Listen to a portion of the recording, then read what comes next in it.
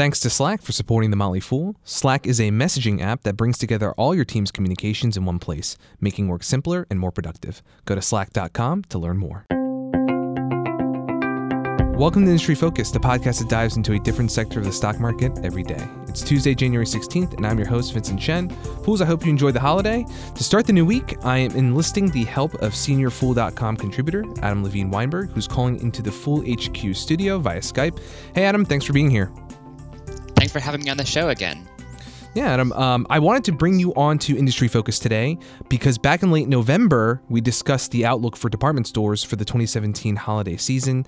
And across the industry, we talked about how it would be really important for retailers to keep up the positive momentum that they built up from the Black Friday weekend. Well, at this point in the new year, quite a few major retailers and some of the big box stores too, they've reported preliminary results from the end of the year. And the tone of the industry seems more upbeat than it has been in quite some time. And let's go top to bottom from best to worst performers for the holiday period. Which companies ended up leading the pack?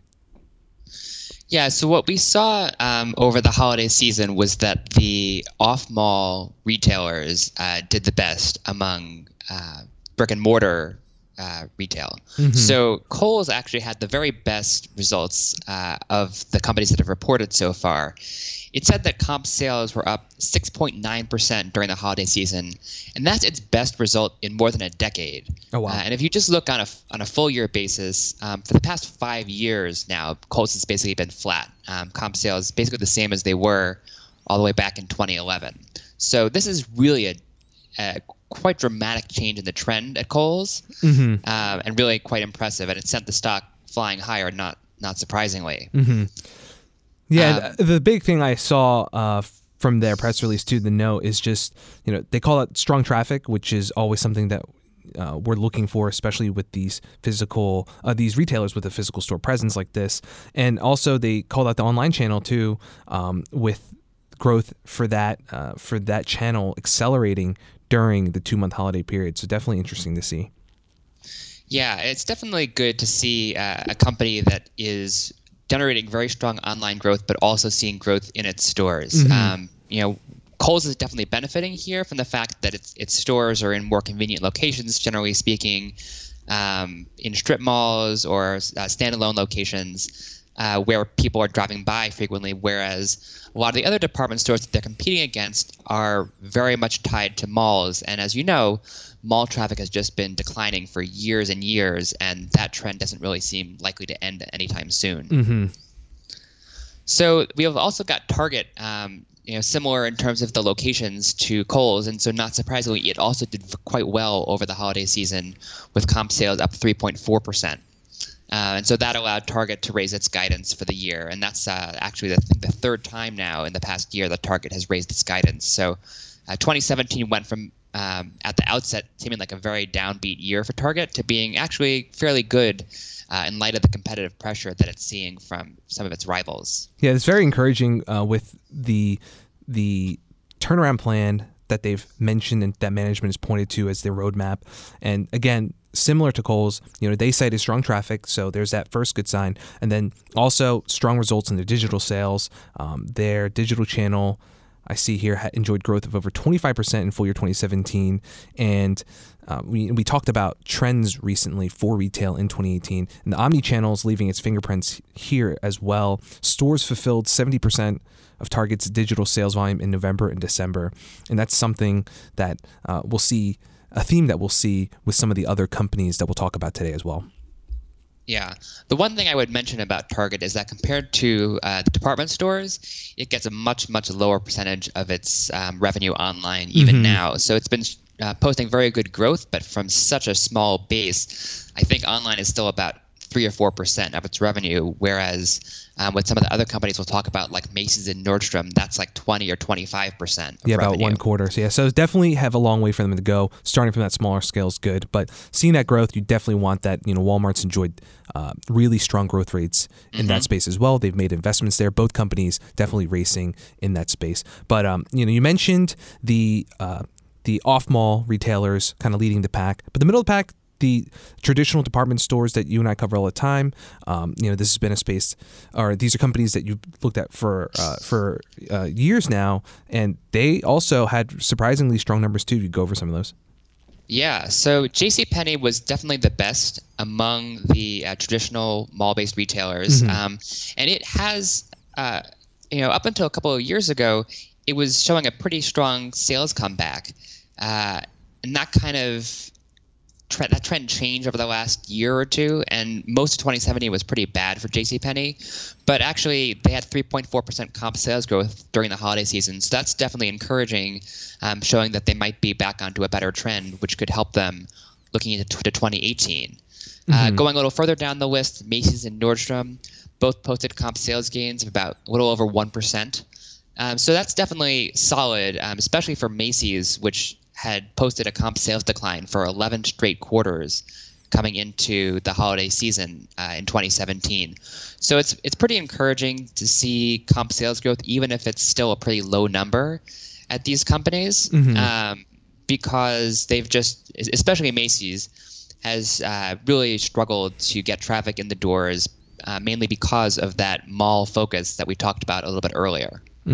Yeah, Macy's also, both these companies that you just mentioned, JCPenney, Macy's, they're trying to highlight their digital growth, the things that they're doing on that side. JCPenney, they mentioned that 100% of their store locations assisted in e-commerce fulfillment. How much that is in terms of each store and the ultimate impact, it's hard to say, but obviously that's something that the management teams seem focused on. And for Macy's, we point to the digital growth too, how it's a bigger base for them. But on the flip side, the company's still reducing its store fleet. They've closed almost, I think it's 125 locations since 2015, so it's about 15% of their footprint. So obviously, that's one company that you and I have spoken about several times, Adam, where they're still trying to right-size their physical footprint and monetize their real estate assets where it makes the most sense to do so. One more company here that I wanted to cover was Nordstrom. How'd they do? Yeah, so Nordstrom had about a 1% comp sales increase in its full-line stores and a 2.9% increase in its off-price business, which is Nordstrom Rack. So those are definitely solid numbers, especially in the full line. To be honest, I would like to see the off-price number be even higher, because right now Nordstrom's been rapidly expanding its online off-price business. So up until a few years ago, there was no NordstromRack.com e-commerce business. And it's definitely a high growth business in terms of revenue, but it's actually not profitable. And so what you've been seeing recently is actually comp sales declines in the Nordstrom Rack physical stores, whereas other off-price retailers have been posting pretty good growth, whereas all the growth has been in this unprofitable e-commerce business. So that's not really helpful in terms of overall company profitability. So I'm hoping to see further acceleration in that trend next year, and you'd like to see more like mid-single-digit comp sales growth in Nordstrom Rack and Nordstrom's other off-price business. Yeah, and correct me if I'm wrong, but Nordstrom Rack, that's the sole part of the business where they've still been trying to expand the footprint, add new stores each year. So with the effort, the investments that they're putting into that, you definitely want to see strong numbers coming out of there. So it's understandable in terms of those expectations. So closing out now, some of the companies that did not do as well, some smaller ones, one of them is not a surprise. Can you run through those? Yeah, so it was definitely interesting that while you saw really good sales numbers for most of the department stores, the ones that have been perennially the laggards continued to be laggards during the holiday season. So first of all, you had Sears Holdings, which has just been a complete disaster for many years now. So they own both Sears and Kmart chains. They've been closing stores at a pretty remarkable pace. During 2017, they will have closed about a quarter of their entire store base. Even with all those stores closing, they're still seeing double-digit sales declines within the remaining stores. So they are on track for a 16 to 17% comp sales decrease during the holiday season, which is really just phenomenally bad. Yeah. They tried to go back to the well with some of the nostalgia plays. They brought back the Sears Wish Book catalog from decades ago. They brought back Kmart Blue Light Specials. They went with a strategy putting the entire store on sale well before Black Friday to try to get traffic in advance, and none of it worked. And it's just not surprising. Sears is basically dead. The only reason why they're still in business, to be perfectly blunt, is they've had billions and billions of dollars of real estate and valuable brands, which they've been selling off at a steady pace year after year for about 5 years. And that's brought in enough money to keep the company afloat, despite free cash flow that's been negative to the tune of $1.5 to $2 billion every year.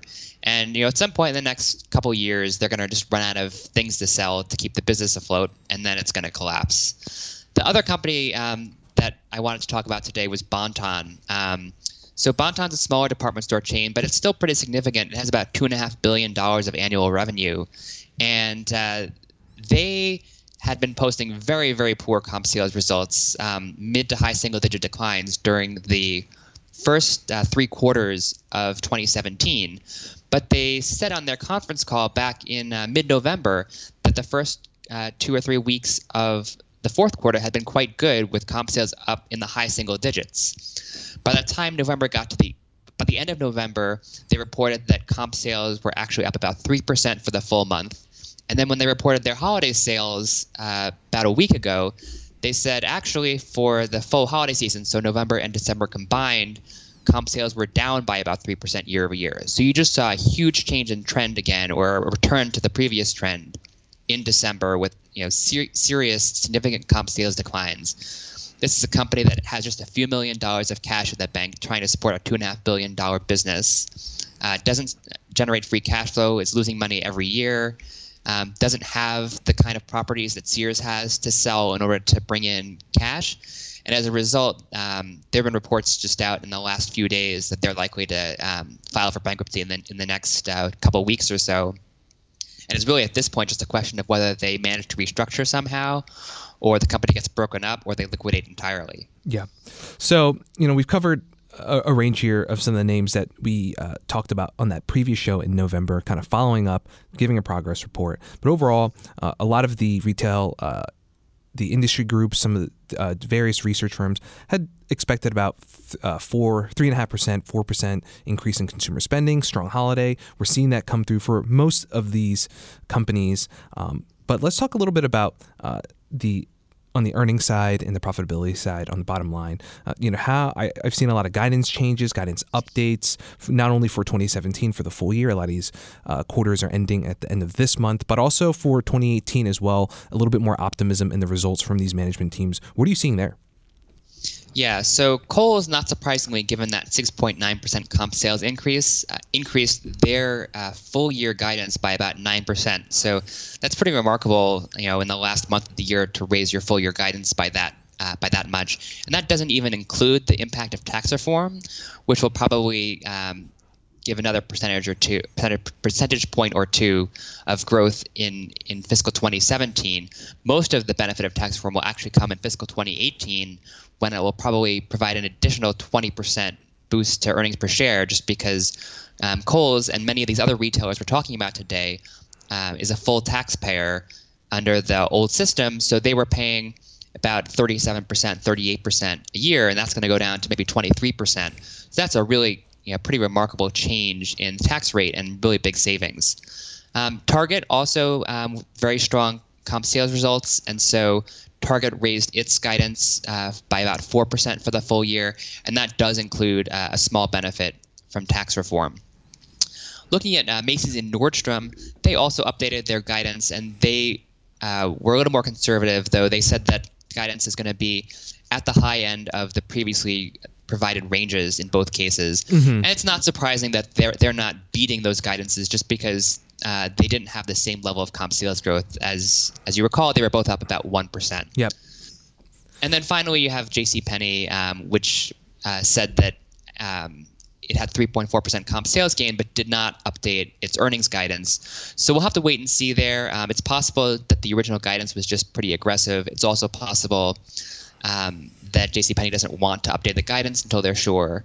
And it's also possible that they had to do more discounting to drive that sales growth. So we'll just have to wait and see how they got that kind of sales growth. Yeah, we'll definitely have a little bit more color to share. A lot of these companies will be reporting in the next month or two. So next up, we'll talk a little bit about what lies ahead for these companies more specifically to close the discussion, and then we'll talk about some recent news from the king of retail, Walmart. Thanks to Slack for supporting The Motley Fool and Industry Focus. Slack is a messaging app that brings all your team's communication together, giving everyone a shared workspace where conversations are organized and accessible. If you've ever been so frustrated searching through your emails for that one follow-up item, or had to look through 5 different systems and programs to find what you need for your project, then you'll appreciate what Slack can do to save you time and to improve your productivity. Here at The Motley Fool, and among the Industry Focus team specifically, we use the app constantly to organize our team meetings. We use it to prep for our shows, share updates on our episodes, and also even listener reviews. What I appreciate most is how Slack connects all the tools and services that I use the most in one place, and then it complements it all with real-time messaging, searchable archives, and group file sharing, which works with all the apps you might already use, including Salesforce, Zendesk, and Google Drive. You can tailor Slack to your own work with more than 1,000 apps, and with mobile apps for iOS and Android that sync seamlessly, you can pick up where you left off anywhere you go. To find out more about Slack, where work happens, go to slack.com. That's slack.com. All right, Adam. So last time we pointed out things to watch for the rest of 2017. Now we're still in the first few weeks of the new year. What are you going to be following for 2018 now, and maybe even looking out further than that? Yeah, so even with these really strong holiday sales results, department stores and big box discounters like Target still face some pretty significant challenges, mainly from the rise of e-commerce. A lot of people just looking at the industry from a very high-level perspective say, oh, these companies need to focus on their e-commerce and their omni-channel businesses, drive more business online. And that might look fine for sales, but generally speaking, the in-store businesses have very high fixed costs, whereas e-commerce has very high variable costs. And so the result is if you are posting 2% growth, but it's actually a 2 or 3% decline in your comp store sales in-store offset by 30% growth online, you're actually seeing your costs rise much, much faster than your revenue. And indeed, you've seen very, very severe margin pressure on all of these retailers in recent years.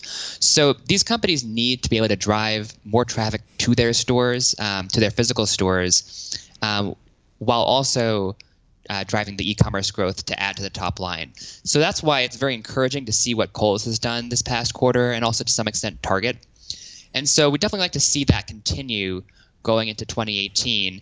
And it does help for all of these retailers, even looking at the mall-based stores, that they're going to face very easy year-over-year comparisons for most of the coming year, just because the results were so bad for the first 3 quarters of 2017.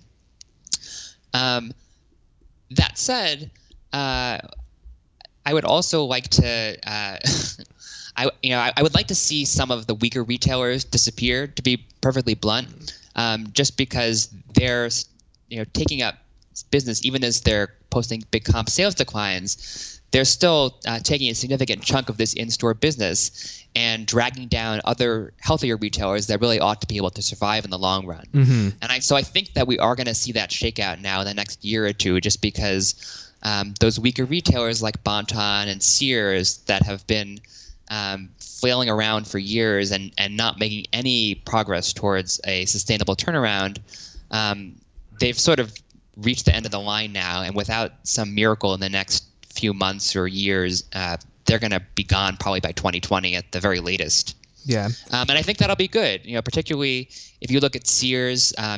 JCPenney has really positioned itself to pick up a lot of that business by moving into appliances, moving into home services. I think that Macy's, JCPenney, Kohl's are all in position to pick up some business if Bon-Ton were to go under. So I would definitely say that the consolidation of the sector, just by some of the weaker names dropping out, could provide an additional impetus to improve the profit trajectory at the remaining department stores in 2018 and going forward. Yeah, and that would continue a trend that we've already seen. We've seen record numbers of bankruptcies and store closures in 2017. And if we step back just a little bit, you think about some of the macroeconomic indicators like low unemployment. We have rising consumer confidence, which happened to be at its highest level in the past decade, right around the holiday season.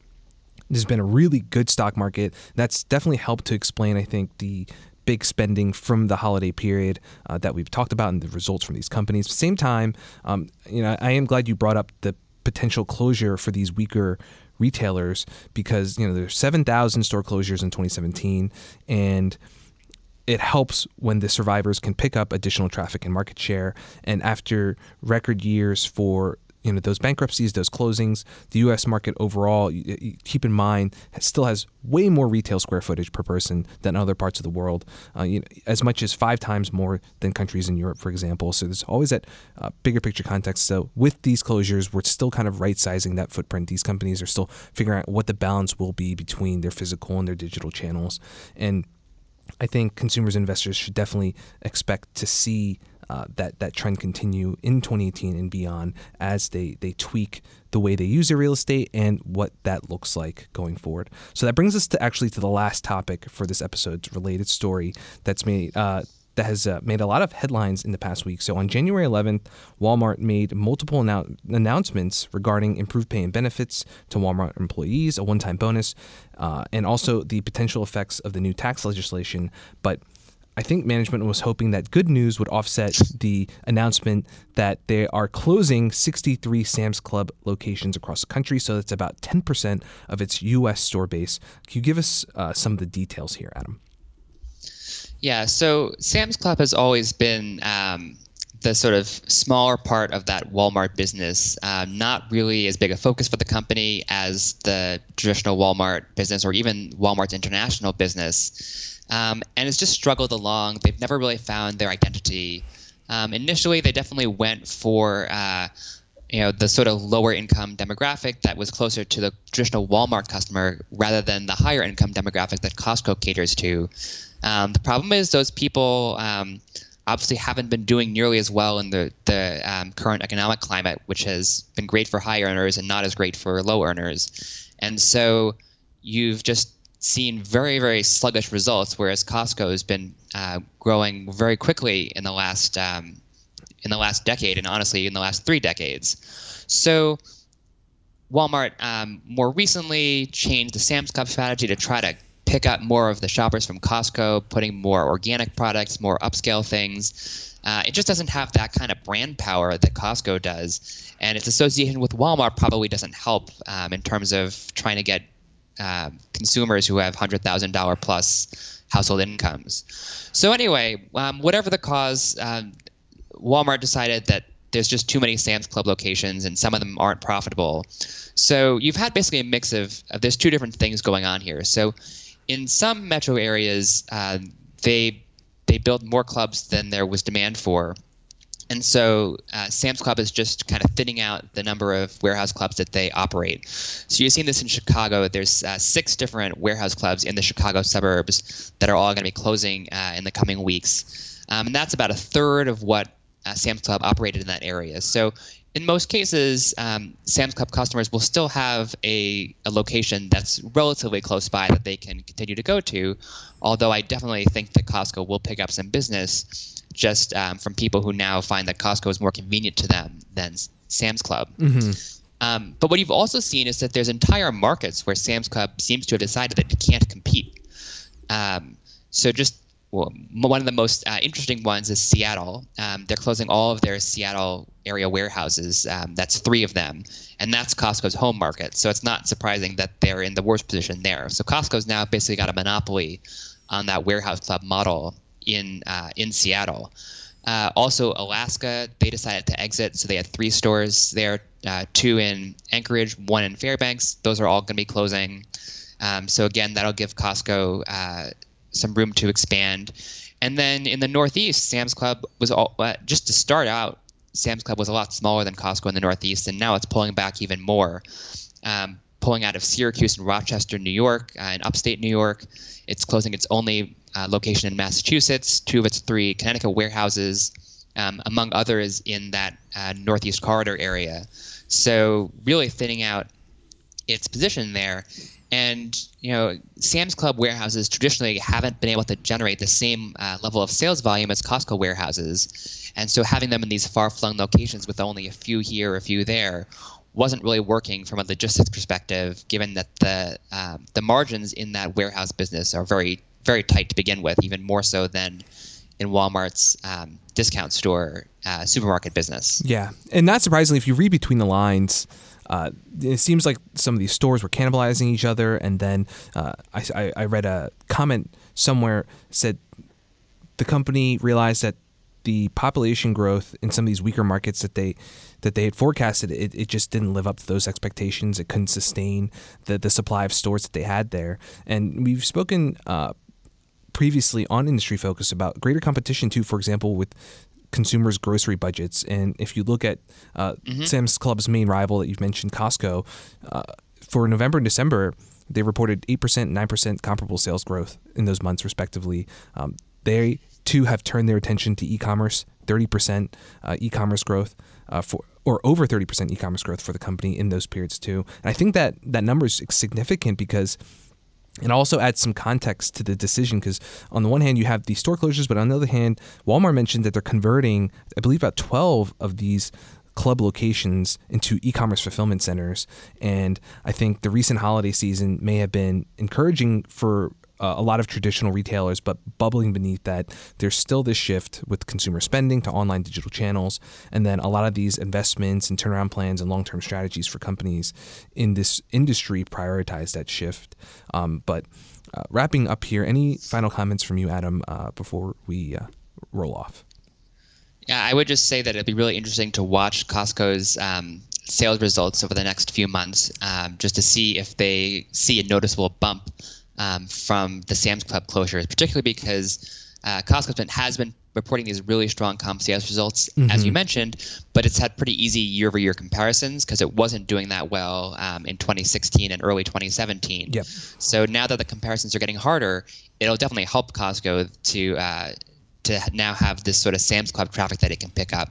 The other thing that I would look for is just to see whether Costco decides to pick up any of these Sam's Club locations that are closing, if it sees them as suitable sites for new Costco warehouses, or if they announce new sites elsewhere in those metro areas to try to gain even more market share from these Sam's Club closures. All right. Well, thanks a lot, Adam, for joining us today. Thanks for having me on. Sure. And thanks, Fools, for listening. People in the program may own companies discussed in the show, and the Motley Fool may have formal recommendations for or against any stocks mentioned, so don't buy or sell anything based solely on what you hear during the program. Fool on.